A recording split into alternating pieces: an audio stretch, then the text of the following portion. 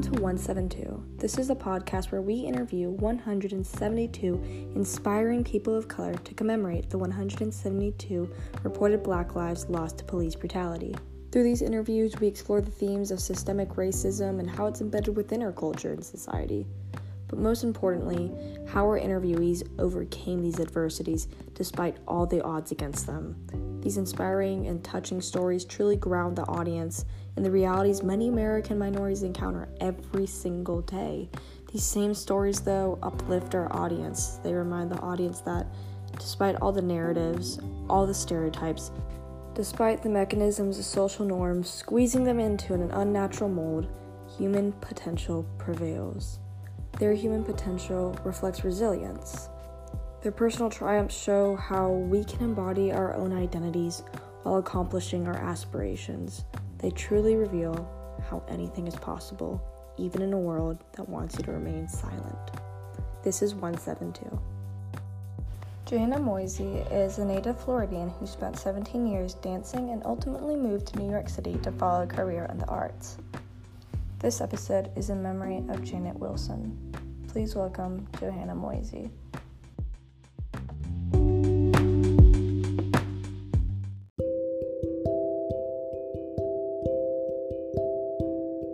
My whole entire life, I did dance for 16 years, but also my whole entire life, my parents really wanted me to be in the medical field, which also for like a kid with island parents, because my parents are from Haiti, so like the Caribbean kind of ideal is that like you go to America and you become like a lawyer, a doctor, an engineer, something that's like a stable thing that you can take care of your whole family and you'll never have to struggle at all. And so my whole entire life I was being kind of pushed and pulled between like my love of science and education and learning all of these cool things, and then also dancing and putting all my passion into something. And so I graduated high school in 2017, and from that point on I was like, okay, I'll still take dance classes, but you know, my parents are saying it's time to get serious, and so I'm just going to go to college and become a bio major and do that. And then one day I saw that Hamilton was having auditions in New York, and I was like, okay, like maybe I could just try. I could just go and I could see. And I went. I got an email like 8 months later inviting me to come dance for them. And so I auditioned again for them, the whole time still doing school. And then I got a call late December that I would be joining the cast as a vacation swing in January. What inspired you to kind of chase your dreams, and did you encounter any sort of racial adversities throughout that journey? I had always known that dancing and performing was just what I always wanted to do. And when I was very little, I was like the most dramatic child that my mom always says, that I was so dramatic and always trying to like put on a show in front of everybody. So that's always what I wanted to do. And when I was growing up, it was instilled in us very young that like we could do whatever we set our hearts and minds to. So it wasn't like a thing of that I felt like I couldn't make it until later on in life, when I realized that like, oh, there's not as many people that look like me on those stages, and would it even be worth it to like fly all the way to New York City from Florida just to try, and like, you know, so. I think that story is so inspiring and very telling about America itself and kind of what the American dream really means to everyone, not just, you know, white people, but people of color as well. Because for many people, they think that the American dream is something that's, you know, just perfection laid on a silver spoon.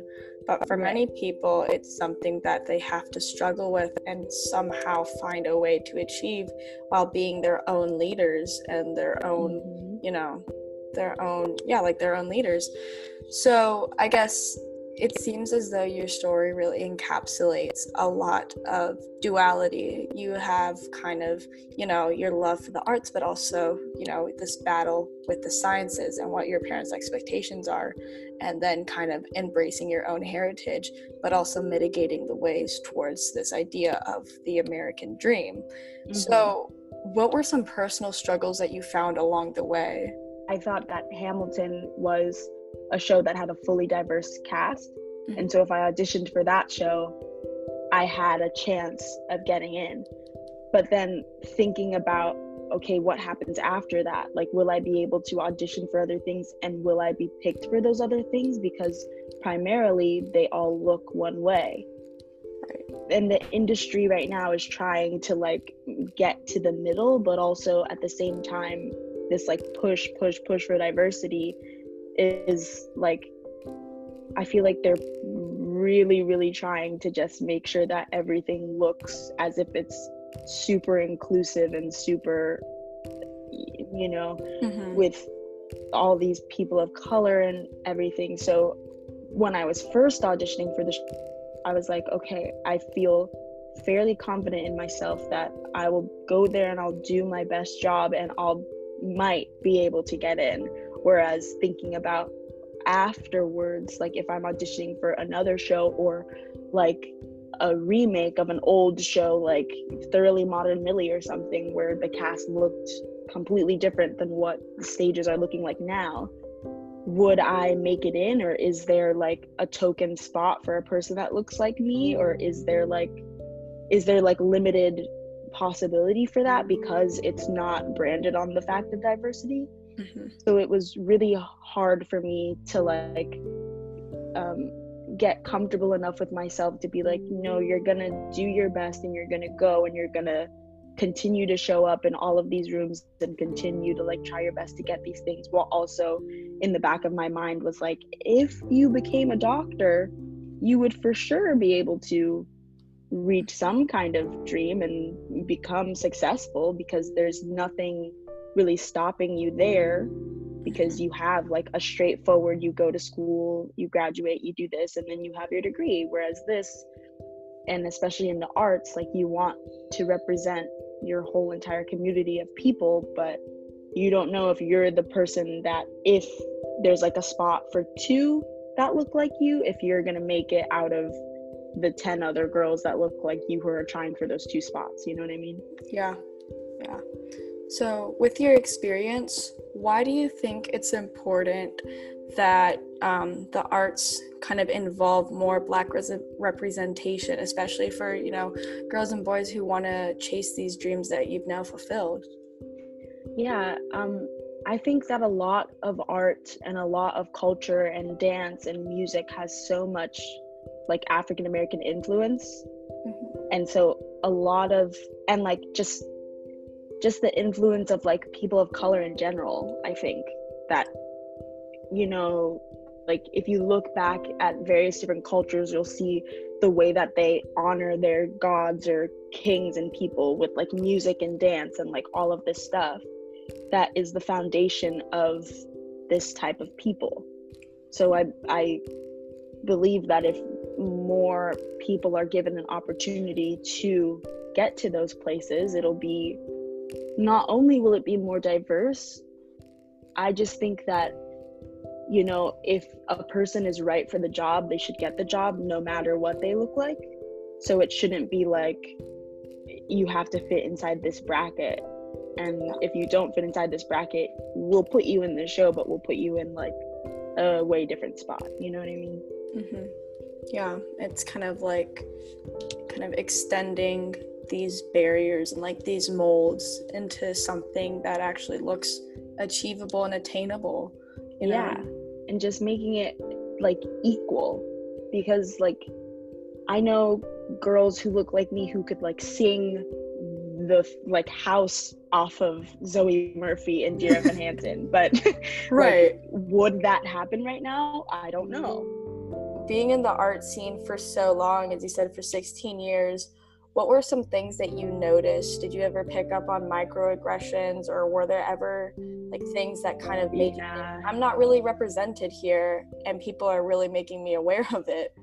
Yeah, all the time. Well, not all the time, I won't say all the time, but there were situations where like it would be very opaque that I was the one Black girl in class, or like treated as if I should know something based on what I looked like. And like one of my first ever dance solos was to like the Martin Luther King I Had a Dream speech, which at the time I was like, oh yeah, that's so cool. But now looking back on it, like, and especially being in competition, I knew that if a Black girl danced to a speech about inequality, she would probably score high. And that's probably what the mindset was a bit for that. When you're auditioning for certain like ballet parts, if you're in a dance like that, you can't really be like Giselle and look like me, you know what I mean? Yes. So it was just things that I was like, okay, like I'll probably for a long time be in the ensemble. I'll probably be on like this kind of path, even though like I want to be like one of those leads or one of those like main dancers. So how do you think the art scene reflects both equality and kind of this underlying theme of systemic racism? Because I feel as though you can say that you want, you know, your ideal role. We want this person to look like this for this specific role. But right. In actuality, you know, you can extend those terms and you can go ahead. But there's all, you know, I feel like you know what I'm trying to say here. And it's just like, yeah, there's like a double-edged sword where it's like we want, you know, authentic talent, but it comes at a cost. And have you ever experienced that, and how have you dealt with it? The art scene, at least what I've seen of it, has been starting to do like a grand push for diversity. Right. And so sometimes people who aren't like in those, like who aren't diverse, I guess, will see that it's like a breakdown that'll say we want any ethnicity but like ethnically ambiguous for this role, or like we want XYZ. And it's been a lot of like that to try and make things look as though they're diverse. And so if you go see like a Broadway show nowadays, you'll think that it is very diverse and very about people of color, but you'll see that the ensemble has like a certain like shade range, I guess I would say. Is it more of them trying to just achieve the image rather than really celebrate the diversity itself? I believe that I want to believe that everybody has the truest and goodest of intentions. But at the same time, when you have certain shows where like all the leads look the same and then the ensemble is filled with all of these people of color to make the world of it seem more diverse, right, that says something. Especially to young artists auditioning to be in these shows and things. And that's what the great thing about Hamilton was that when I saw that it was a thing for the first time, I was like, wow, there's so many people of color in this show. And like, they're the leads, they're the ensemble, but the whole thing is rooted in the fact that America is this big melting pot kind of thing, and that everybody is represented on stage. And so like with shows like that, I think that is what helped start this grand shift to like, oh, we want more people of color because that's what it should look like. The base of this all is just a huge misunderstanding of each other's like cultural representations and just like appreciations. So what would you suggest for people who want to appreciate Black culture without overstepping and becoming, you know, without overstepping and appropriating culture? I think that especially in the past week or so, everybody has been privy to a lot of information. And the most important thing to do with all that information is to take the step to educate yourself about it and understand why maybe getting box braids as a white woman would not be necessarily great based on the history of it, or the fact that years and years ago, slaves used to braid their hair a certain way to like delineate maps on their head of how to escape certain plantations. Like everything has a root, and as long as you are open to communicating about it, then that's the only true way that we'll be able to move forward and have people respect and understand different cultures without culturally appropriating them. Because especially nowadays, within the age of social media, like there's a lot of one side is right and the other side is right, and nobody is willing to come to the middle to listen to both sides and talk about it. And that is what's missing, because if you don't come from your respective sides or your respective ideals of what you believe and communicate in the center, you're never going to understand the other side, and you're going to continue to go through life one way and believe that everything this side is saying is completely wrong. Right. And there's just a lot of people right now who aren't open to communication, and I think that's a really, really big issue. Yeah, definitely. And I feel like it's kind of ironic enough because we call ourselves the United States, but we're anything but united. We're so polarized and so divided. And I mean, like, I feel like overall, like the main common thing right now is what we're seeing is like just like a fight for basic human ethics. Like I feel like racism isn't something that you can politically debate because it's just a degree and a measurement of human ethics and how it's executed. Like, I really don't get like how people are like, racism good, like argument made. Right. And there's a lot of people who have been saying like, oh, I just don't want to get political in like a talk about race, when it's like, how is what one person looks like and their treatment by certain systems in place in this government inherently political? They're just asking for the right to live their lives and the right to go to the store and get an Arizona iced tea without walking home and dying because somebody thinks you look suspicious. Exactly. And it's just like a lot. You were saying earlier how now people are kind of rising up and trying to make this difference, making the noise in order to make that difference. And a lot of people are like, oh, they're just being young. Oh, they're just kind of, being disruptive. It's like, no, this is just a direct reflection of how oppressed people have been, how like badly people want change. And the fact that you can just blatantly say like, oh, this is just disruption. This is just a political propaganda. It's like, you're not opening your eyes to the reality of the situation. I think a big thing is that, it's okay to be wrong. It's okay to want to change your beliefs. It's okay to change your opinion once new information has been presented to you. Like, that is fully okay. And I feel like a lot of people don't want to like have that humility or grace within themselves to hold themselves accountable for what they were just thinking about. Also, that can come from like the shift in the way people interact on social media. Like if you say one thing, that's how people are going to view you forever. Right. And if you say the other, people are going to be like, oh, you're just jumping on the bandwagon like XYZ. And I think a lot of people just don't want to feel attacked, and they don't want to feel like people are coming for them. So they stay steadfast in those beliefs that the whole entire world is telling them is wrong.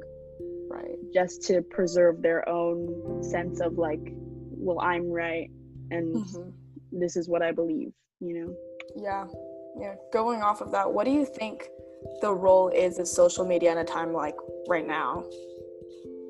I think that from what I've seen, it's been used in a very constructive way. This stuff has been happening in our country from the beginning, and you can see it way back in history. You can see it in textbooks, XYZ, but the difference is that now people can pull out their phone and record it and post it online and have it be seen by thousands of people within minutes. Right. And it's like a whole wider scope of accountability now, because we see you on video doing this, and that makes a large amount of people upset. And then that large amount of people will use their social media to spread that video and also spread a message of what are we going to do about it. And I think especially during this time that we've all been at home, stuck in home in quarantine, a lot of people have been frustrated that they're not going to work. They've been frustrated that they've been inside their little apartments all day or at home all day. And we've all been stuck inside. So why is it that there are videos of people being killed coming out like day after day?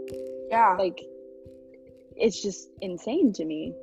I feel like it really just, once you take away all the distractions, all like the games, all the performances, all the like advertisements that's going around, you go ahead and really open yourself to what you were blind to before. Mm-hmm. And especially because we have nothing to do but scroll on our phones all day or like read something, like you can't really run away from it. Mm-hmm. Especially right now, because everybody is posting resources, everybody is like posting who to call if you get detained for protesting, everyone's posting the protesting, they're posting videos of why they're protesting. Like, on any given day right now, if I scroll down my timeline, I'll see like every image about what's happening outside, which is really moving to see.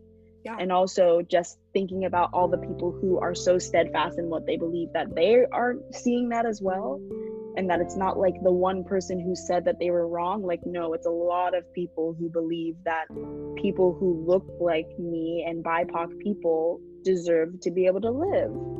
And you want to be on the right side of history for this one, because if you're beliefs that like that doesn't matter, or just say like all lives matter as a blanket statement, which I also don't really understand that whole argument, because the statement Black Lives Matter doesn't mean that nobody else matters. It's just that these people and my people, we are getting hurt and harmed in a large way, and it's being represented on national television all the time, and we feel unsafe, so we matter as well. It's not saying that you don't matter at all.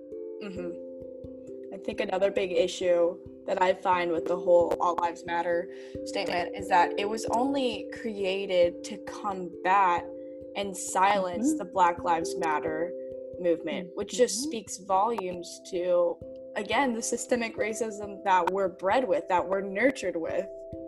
Exactly. And it's like this kind of gaslighting sort of way to just like diminish what BIPOC people are going through. Yeah.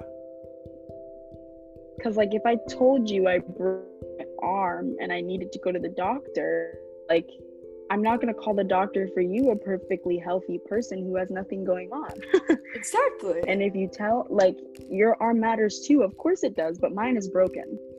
What's your opinion on on what people can do who are part of the oppressed, but also for the people who want to become more allied?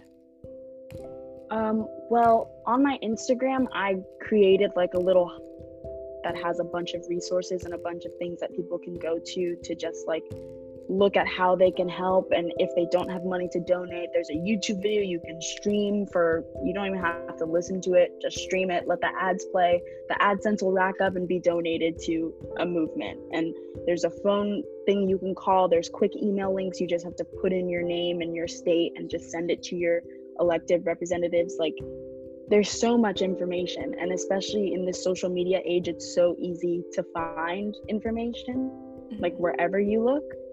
Right. So I think, and like also so much like media, like you can watch 13 on Netflix, you can watch so many documentaries, read so many books about everything that's going on. And if that's the one thing you do is watch a documentary, you've already taken a step to combat all the years of what's already been preconditioned for you to believe, you know? So it's all about just people taking those steps to help educate themselves, or taking those steps to send an email, or like it all happens so quick, and you can find it so quickly on social media. Yeah. And listen to your friends who are going through this and who have seen things happen disproportionately online, you know? Yeah. Can you elaborate on that? Because I feel like right now, for me personally, reaching out to my friends who are going through all this is something that's like touched my heart and opened my eyes to everything that they do endure personally and emotionally, and how, you know, we all have our surface image, but, you know, we all go beyond with personal trauma. So what would you say for reaching out? Like, what's the most important thing to really focus on?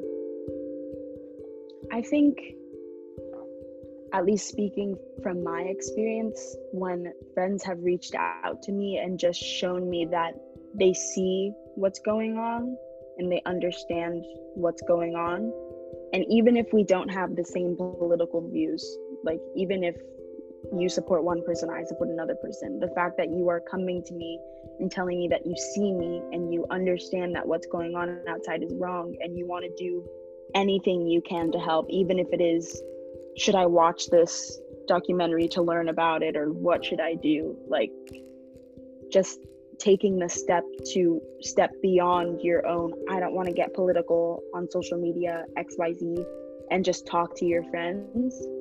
That is really important. And I don't believe that everyone should be posting on social media and like doing like the black square thing or whatever, like, because some people just don't use socials like that, or maybe they do, and maybe, you know, they just feel very uncomfortable, but it's an uncomfortable conversation.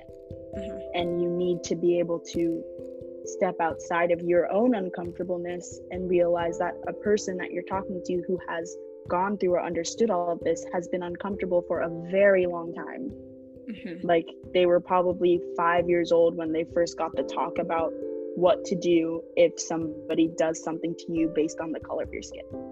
And it's been something that has been conditioned in them their whole entire life. So it's an uncomfortable situation, but reaching out to people and understanding that you being uncomfortable and them being uncomfortable and having a talk about it and communicating what to do effectively is the only way that we're ever gonna make change. What would you say we can do to better implement kind of these norms and principles that promote a desegregated society? I had a friend tell me once that, speaking about work just in general, that I should do one thing a day that's going to get me to my dream or get me to my job. And I believe the same thing to be true in this scenario. Like, if you like call your aunt who just doesn't believe anything of what's going on and you try to talk to her, and if that's all you do that day, that's enough. But just not letting this whole movement become a trend that dies after a week. Because I've already seen, like, on Twitter, like, the amount of tweets about it going down and like the amount of hashtags going down, because it is a very hard fight and people are going to get tired, but you need to be able to like recharge yourself and reevaluate, why are you doing this in the first place? Like, what is it that you truly care about, and be accountable to what you care about and keep doing little things every day to move it forward. And you don't have to go outside and protest in the street. Like, your activism could be talking to your family members who don't understand. Or your activism could be sending a quick email, or your activism could be reading up on it and understanding, you know? Yeah, I feel like as of now, in like the age of social media, it's never been easier, and like there really is no excuse. And going off what you said earlier, it doesn't have to be through social media. Like, I understand how that's not for some people, and that's not really their platform, but there are multiple resources that you can use to reach the people who really need to hear this message. And I guess, like, what would you say for all the people who feel lost and unheard right now?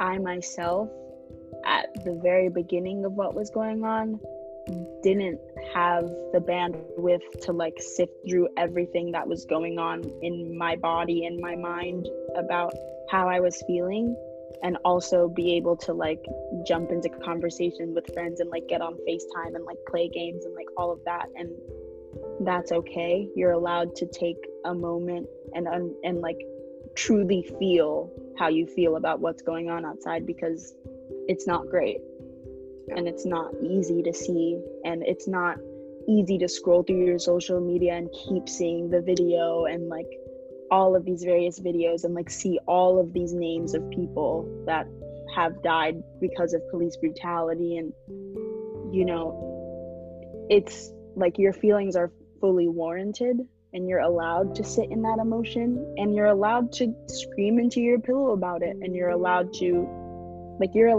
feel how you feel.